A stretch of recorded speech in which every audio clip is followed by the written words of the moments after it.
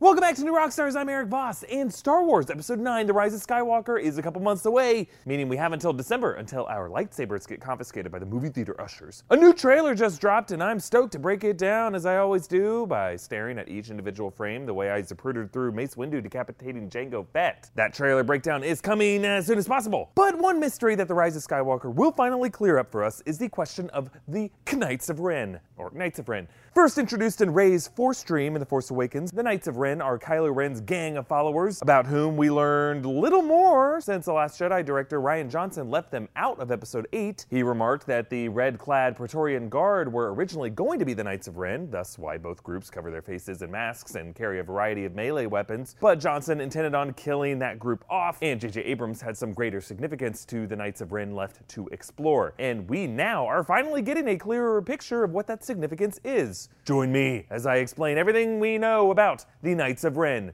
Spoiler warning in case this explanation is just too much for you. Okay, before Rey saw a flash of the Knights of Ren in her Force Dream, the group was mentioned by name by then Supreme Leader Snoke, who credited Kylo Ren as the master of that group. Even you, masters of the Knights of Ren, have never faced such a test. They have been described in supporting texts as Force-sensitive practitioners of the dark side, but that they are neither Jedi nor Sith. While they did not appear in The Last Jedi, Luke Skywalker did say a line that some consider a nod to their origin when discussing Ben Solo's violent departure from his training. The temple was burning. He vanished with a handful of my students and slaughtered the rest.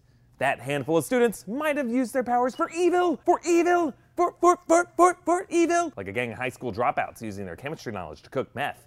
But speaking of crystal, this raises the question, why is Kylo the only member of this group to use a lightsaber with a kyber crystal that we have learned is fractured? We do know from the flashback in The Last Jedi that Jedi students use lightsabers, but the other Knights of Ren use a variety of melee weapons, like vibro axes. Cool. Perhaps as the most advanced of Luke's students, only Kylo possesses the ability to build his own lightsaber, or as the leader of this gang, he allows only himself the right to wield a lightsaber. Kind of like in my childhood gang, only I was able to use the slingshot. The other kids had to use arrowheads like a bunch of losers. Just kidding, when I was a kid, the only members of my gang were imaginary. Recently, the book, The Ultimate Star Wars New Edition, describes the Knights of Ren with this deeper insight. The Knights of Ren are Kylo Ren's most deadly and mysterious servants, with their bodies encased in rusty, battered armor and their faces permanently concealed beneath ominous masks, echoing that of the new Supreme Leader himself. Even their species remains a mystery. What is obvious to anyone who witnesses them in action is that their fighting skills and martial prowess are without equal. Each knight is armed with a lethally effective and unique weapon, suited to either long-range or close-quarter combat. That sounded cool. This tells us that we may never see underneath their masks and helmets.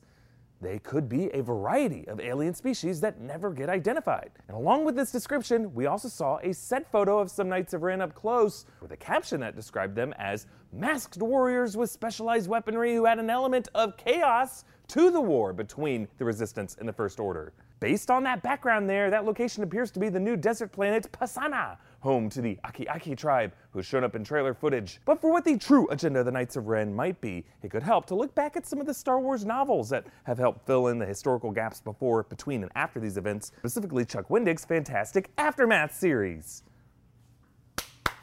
But back to why Aftermath could be so important to the origin of the Knights of Ren. Aftermath introduces a group called the Acolytes of the Beyond. The Acolytes are Sith worshippers who are obsessed with collecting Sith artifacts, including Darth Vader's lightsaber. They were active in the years shortly after the Battle of Endor, long before the First Order rose to prominence circa The Force Awakens. Wendig actually has another prelude story coming out about the rise of Kylo Ren that could likely explore the origin of the Knights of Ren, but until that comes out on December 18th, one popular theory is that the Acolytes of the Beyond either inspired the Knights of Ren or literally became that group itself, with Ben Solo perhaps ousting their previous leader to become Kylo Ren and then using that status to gain the attention of Snoke, and then later replacing Snoke as Supreme Leader of the First Order.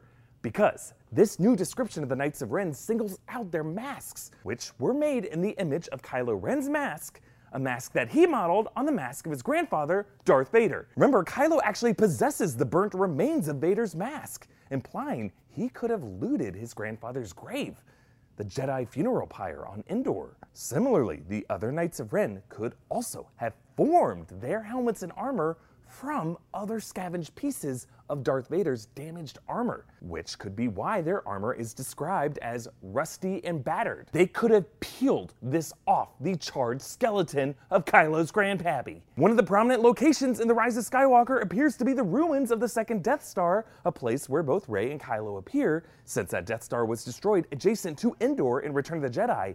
That could establish that setting as Endor, where Vader's remains would be nearby. And this backstory of the Knights of Ren as Jedi dropouts turned grave-robbing cult could be revealed. And described as a separate group of warriors who add even more chaos to the war between the Resistance and the First Order, I believe Kylo's old gang could return to challenge their old master for using them as mere stepping stones to higher ambitions and demand he reconnect with the spiritual roots of their cause, a strict devotion to the memory of his rogue grandfather. What do you think is the origin of the Knights of Ren? Comment down below with your thoughts, and to help free me from this temporary blue dungeon into a new home to help us go even deeper into Star Wars theory and analysis, please consider becoming a patron of New Rockstars Digital Studios. Nerds! Patrons can get early access to certain videos and an exclusive monthly breakdown. For details, just check out the link in the description below. Follow me on Instagram and Twitter at EABoss. Thank you for joining me, and if my theory is right, which Knight of Ren do you think got stuck with Vader's armored cup? Be like,